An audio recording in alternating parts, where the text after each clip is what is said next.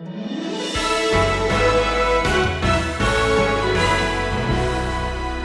will always have many ethnicities in the church, in this church. Praise God. And the gospel doesn't stamp all the varieties of ethnic diversities. But the church becomes one new race. The church becomes one united priesthood. The church becomes one holy nation belonging uniquely to God, and our mission is to declare the praises of Him who called us out of darkness into this marvelous light.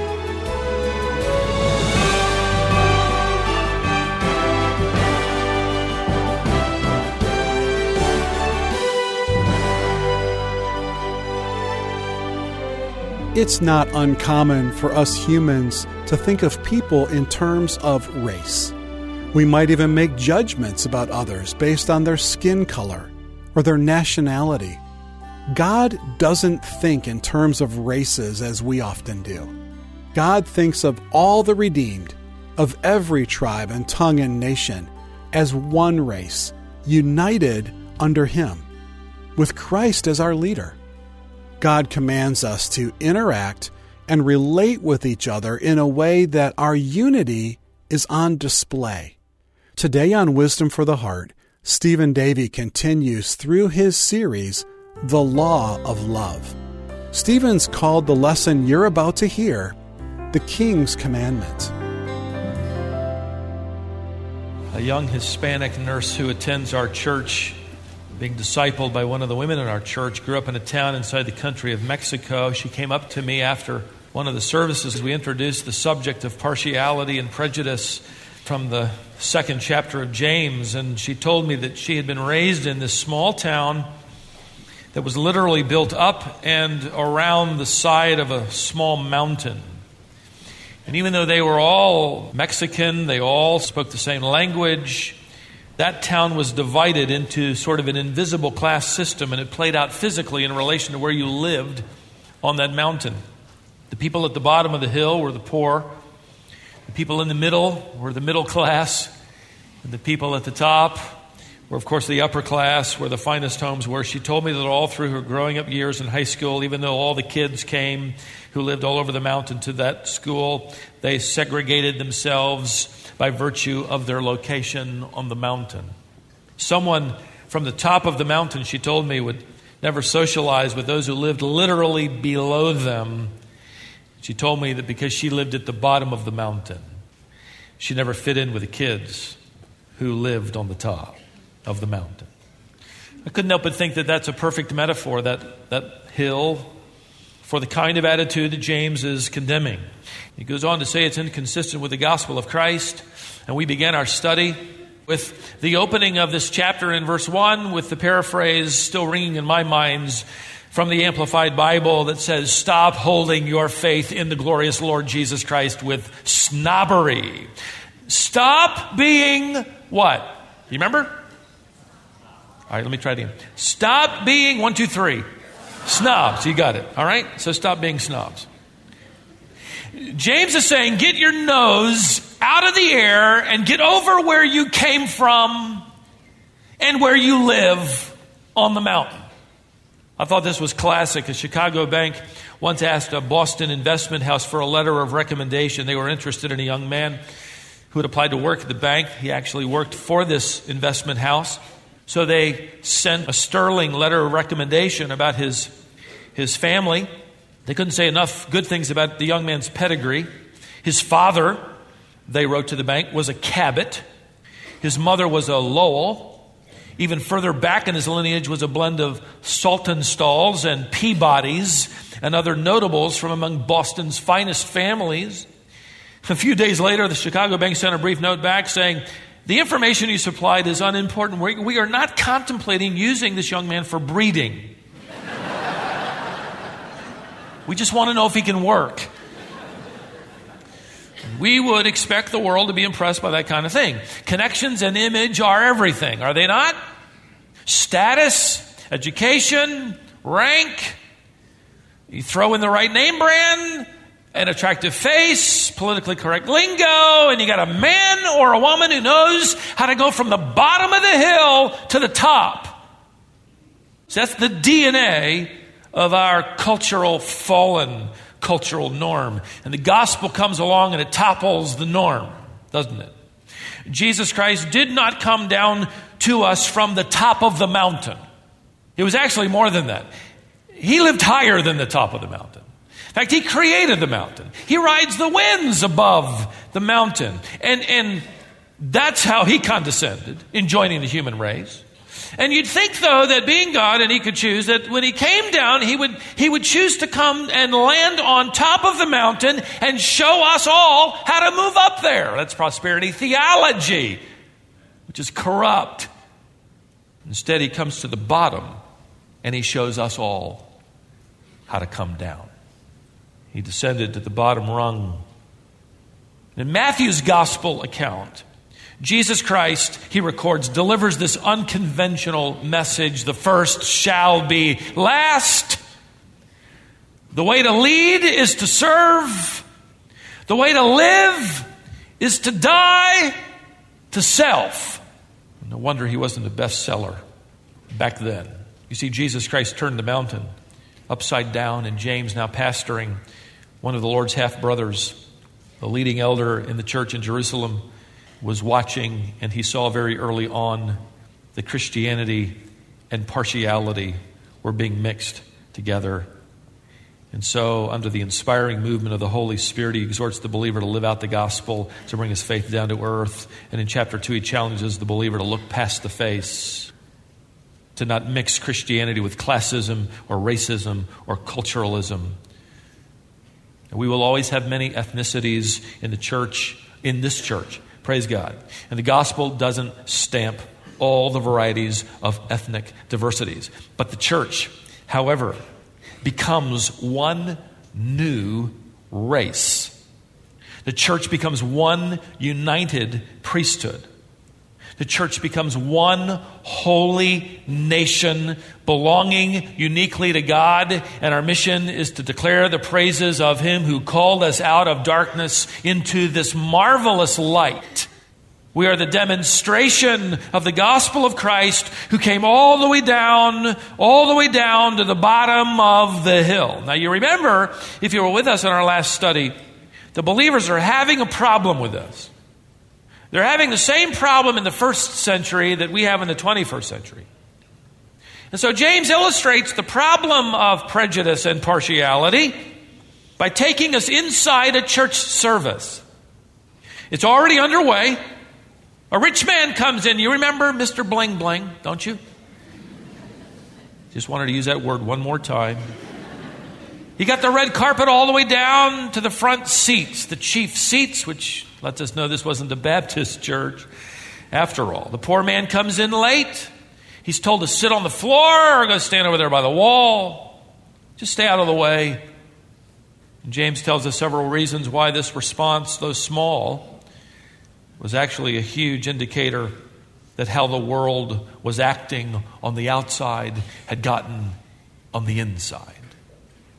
James neither pities the poor man or condemns the rich man, nor does God. Money is not the root of all evil. The love of money is the root of all evil. 1 Timothy 6:10. You can be poor and extremely greedy. You can be in the middle class and live for and love money.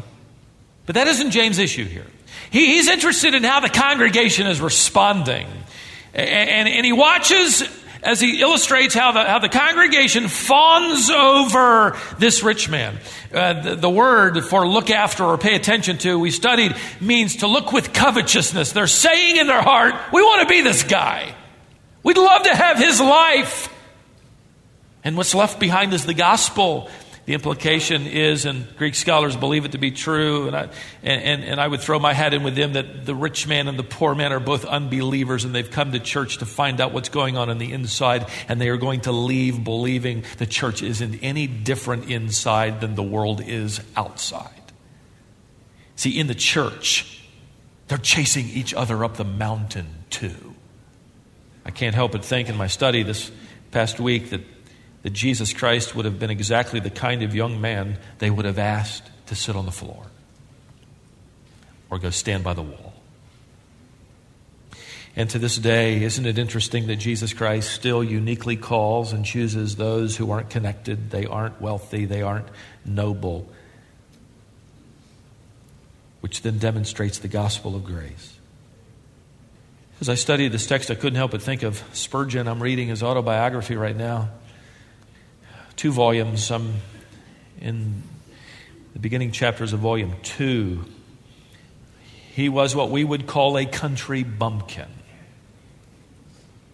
He was raised in a poor pastor's home. In fact, at one point so poor, his dad being bivocational, we'd call that today, meaning he had another job because his church couldn't afford to pay him enough to live off of. At one point so poor, they sent Charles to live with his grandfather and grandmother so he could eat. Charles' grandfather was a pastor also, a little more successful, a little more well paid, but they couldn't afford much. However, his grandmother did pay him a penny for each hymn he memorized. And to this day, if you ever pull out any of Spurgeon's sermons, never a sermon goes by without the quoting of a hymn or two. He began preaching at the age of 17. He preached in a makeshift barn to about 40 people. They asked him to be their pastor. He accepted. Within 2 years, there were 450 people, causing that little barn to bulge. And then he got an invitation to come to London, the city, and preach at the famous New Park Street Chapel that had been pastored by Dr. Gill. His Body of Divinity is still in print today. This was the upper crust of society. He thought they'd made a mistake in inviting him. They hadn't made a mistake. They'd heard of this young preacher boy preaching in a barn with passion. So they invited him to come. His dad told him it was a mistake to go. He did go, and he arrived to preach to less than 100 people, even though that auditorium sat 1,000. It was dying. It had a past but no future, it seemed. A teenage girl in that congregation that Sunday recalled how Spurgeon did not fit in at all. It was obvious he was from the other side of the tracks. In fact, she said his appearance was distracting, if not comical. She wrote, and I quote, this teenage girl, she said his hair was long and badly trimmed. And I've seen a picture, it just kind of stuck out. He had a cowlick. I don't have that problem, which is really good. He was wearing an oversized black coat he'd obviously borrowed, and his mismatched blue handkerchief with large white spots, which he graphically described as an illustration in his sermon, calling all the more attention to it, which awakened in me feelings of amusement. She would later become his wife and pick out his handkerchief for him. He accepted the call to that little dying church, and it grew. Within 2 years, they needed to build to seat 1,800 people. And then later, the tabernacle was built, the Metropolitan Tabernacle, which seated 5,000, and Spurgeon would preach there for a little more than 35 years. Isn't it great the way God does that? Not many noble, not many wise according to the flesh. God has chosen the foolish things of the world to confound the wise. Eugene Peterson says it this way: He's chosen nobodies to confound the somebodies of the world. See, God has turned the mountain upside down. And it's time we get it right. So what's the solution, James? How do you get this right? Well, in verses 8 to 13, which is the final paragraph of this discussion, this is sort of part 2 here, he delivers the answer. He's going to deliver, and I'll paraphrase what he says in 3 statements. I had as many as 5, knew we needed to condense it down to 3. Here it is. The first statement: let's get reacquainted with the heart of God. Let's get reacquainted with the heart of the Father. Look at verse 8. If, however, you are fulfilling the royal law according to the Scripture, you shall love your neighbor as yourself, you are doing well. Now, a lot of ink has been spilled on defining what exactly James is referring to here, the phrase the royal law is never used as an expression anywhere else in the New Testament. But James gives us a rather obvious clue. He's repeating the words of Jesus Christ from Matthew chapter 22. And there's a first section that James leaves off, not because it's unimportant, but because it doesn't fit the context of what he's stressing. The first part is to love the Lord your God, right? With all your heart, soul, and mind. And he says this is the foremost commandment. The second is like it. Love your neighbor as yourself. And then Jesus says that on these two commandments hang all the law and the prophets. In other words, that's the heart of it. And Jesus will broaden the definition of neighbor to anybody who needs your help. This is the king's commandment, and it reflects the nature and the heart of the king. It's the law of the sovereign. It flows out of his nature. It flows out of his character. And it is a law, by the way, which means it's binding. There's no higher court of appeal. We believe it, we're to act it, we're to obey it, follow it, because it is from the king. It is supreme. Perhaps that's the idea of the word royal, supreme, and that it, having come from our supreme sovereign, it also demonstrates the supremacy of the gospel of grace and mercy. So all the law then, in the words of Christ, and what James is focusing on here, can be broken down into two relationships, a relationship with God and a relationship with each other. Jesus Christ summarized all the ingredients of the law in Matthew, and in that summary, and he said it all. Here it is: love God, love people. This is the vertical relationship. You love God. This is the horizontal relationship. We love people. If we love God, we will love people. We will care for them as God brings them into our lives. We can't say we love God if we're not loving. And we can't just say, well, I love people, but I don't love God. They hang together. You see, in the early church, in James' generation, the Jewish scholars believed that the law was a series of detached commands. They were all separated. And if you can envision it, the Ten Commandments they viewed as if you went bowling and there are those 10 pins, and you roll your ball down there, and you're supposed to knock some of them over and avoid the two things along the edge, which my ball, I think there's some, but you knock 2 over and there's 8 left, but there are still 8 standing. That's the Jewish comprehension during the days of James with the law. To keep one law is to gain credit. To break a law is that goes in the other side of the column. And so at the end of the day, you might have enough of these that outweigh this, and you're all right, which of course developed into something that the human heart panders after. It makes us feel good, and there are a lot of people who think they're going to get to heaven because of that, and they envision God up there somewhere sitting by a scale with your name on it, and the good things you do get added to this side, and the bad things get added to this side, and if you can behave long enough, you can outweigh the bad with the good, and God will say, come on in. You did fairly well. But the law isn't that at all. It isn't separated bowling pins. It isn't deeds that we can categorize. It's a chain. In fact, look at verse 10. Whoever keeps the whole law and yet stumbles in one point has become guilty of all. See, that is, we are all considered lawbreakers because we have broken any one law. And that gives us the verdict. You are law breakers. You're transgressors. If you break one link of the law, you break the chain and become a lawbreaker. By the way, if you're hanging on over the side of a cliff and you're holding on to a chain with 10 links, which link is really important to you? You know, the third one doesn't matter. The 9th. I've got 8 out of 10. It's all connected. I think there's another way to understand the unity of the law, which James is describing, by which we all find ourselves to be lawbreakers, is that they are all directly or indirectly related. And so I did this little exercise. If you take the sin of partiality or prejudice and connect it to the 10 Commandments, you discover that in some way, either directly or indirectly, you have violated all 10. Here we go. The first and second commandments are broken simply because God commands us to not show partiality, and to do so is to deny His will and place our will above His, thus idolizing our own opinion and not God's alone.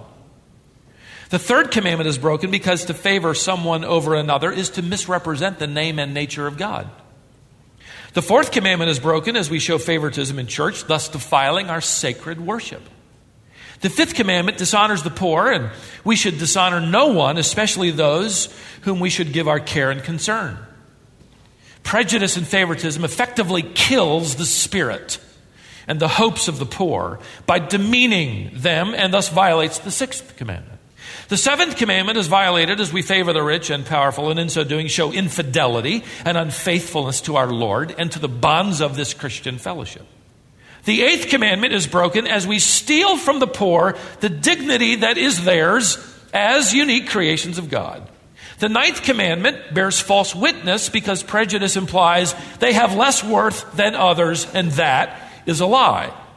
And the 10th commandment is broken because favoring the rich is a form of covetousness which values possessions over and above the value of a human being. All 10. Now, the people in this assembly might try to say, well, okay, we broke this little thing, law, but we did show some love. I mean, we didn't kick the guy out. We let the poor guy stand by the wall and sit. He had the same warmth we had. He got to hear the same message we heard. We love him too. We just show it a little differently than when we showed it to the rich guy. No, love doesn't avoid the law. It is the highest law, and it must be dispensed equally because the law is supreme, and the law of love is over and above all other laws. In fact, the royal law is the law of love. Just because you love doesn't mean you're not accountable to all the other laws. You can't excuse it. Well, I love this guy, but I'm doing all these things. Doesn't matter. No, you can't say that. Look, if I get pulled over by a state trooper on the way home today after church, now you got to use your imagination on this, but I get pulled over because on Penny Road it's 45 miles an hour and I'm doing 47. And I get pulled over. I hate it when they do that. I'm only doing 47 and I get pulled over. But I do. Okay, so I did. And that policeman comes up to my car and he says, Mr. Davey, I'm on my pickup truck. And he says, I'm going to have to write you a ticket. What if I said, but I love you, officer? I mean, I really love you. But what's he going to do? He's going to look down in the window and he's going to say, excuse me, sir? And I would say, well, I just want you to know I love all the policemen of the world. He would have me get out of the truck and breathe into this little plastic thing, wouldn't he? Listen, if I promise to love all of the state troopers, can I speed? Maybe. I mean, no. True love does not set aside the law. It should make us want to keep the law.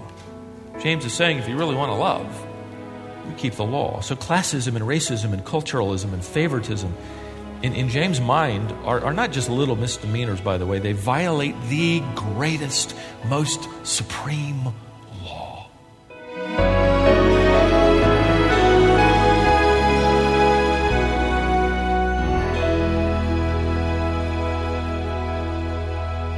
The greatest and supreme law is that we love the Lord with all of our heart and that we love our neighbor as ourself. There are some people in your life that you likely find quite easy to love, and perhaps some that you find difficult. We hope this lesson and this series will help you. Stephen called this series The Law of Love, and today's lesson is entitled The King's Commandment. There is more to this lesson, but what we don't have more of, at least for today, is time. We're stopping here, and we're going to conclude this lesson on our next broadcast. This is Wisdom for the Heart with Stephen Davey. Stephen is the pastor of the Shepherd's Church in Cary, North Carolina. In addition, Stephen is also the president of Shepherd's Theological Seminary. Shepherd's Seminary is equipping and training pastors and Christian leaders for a lifetime of service. But even if you don't feel called to full-time Christian ministry, Shepherd's Theological Seminary can equip you to better understand God's Word. You can study online right where you live. There's also a very unique one-year program where you can relocate to this area for a year. During that time, you would study God's Word, experience authentic community, grow in discipleship, take a trip to Israel and do some study there, and earn your master's degree in theological studies. You can do all of that in 1 year. We've had college students come and participate right after college, but before entering the workforce. We've had retired people come and do this program. If something like this sounds interesting to you, we'd like you to learn more. If you navigate to our website and then scroll to the bottom of the page, there's a link to Shepherd's Theological Seminary where you can learn more. You'll find us online at wisdomonline.org. That's wisdomonline.org. Another great way to learn more about us is by signing up to be on our email list. We send ministry updates and special offers to those who sign up. If you don't receive email from us, we'd like to add you. To thank you for signing up, we're going to send you the next 3 issues of our monthly magazine, Heart to Heart. The articles each month focus on a particular theme and explore various topics related to the Christian life. Stephen's son Seth writes a daily devotional guide. Using that guide each day will help you remain grounded in God's Word. The magazine is called Heart to Heart. We send Heart to Heart magazine to all of our wisdom partners, but we'd be happy to send you the next 3 issues if you'd like to see it for yourself. All you need to do is visit wisdomonline.org. When you get there, you'll find a link that says Magazine. Go there and fill out that form, and we're going to add you to our email list. Again, to show our appreciation, we're going to send you a gift of the next 3 issues of our magazine. We can also help you over the phone if you call 866-48-BIBLE. I hope the rest of your day is filled with God's blessing and that you'll be back with us next time here on Wisdom for the Heart.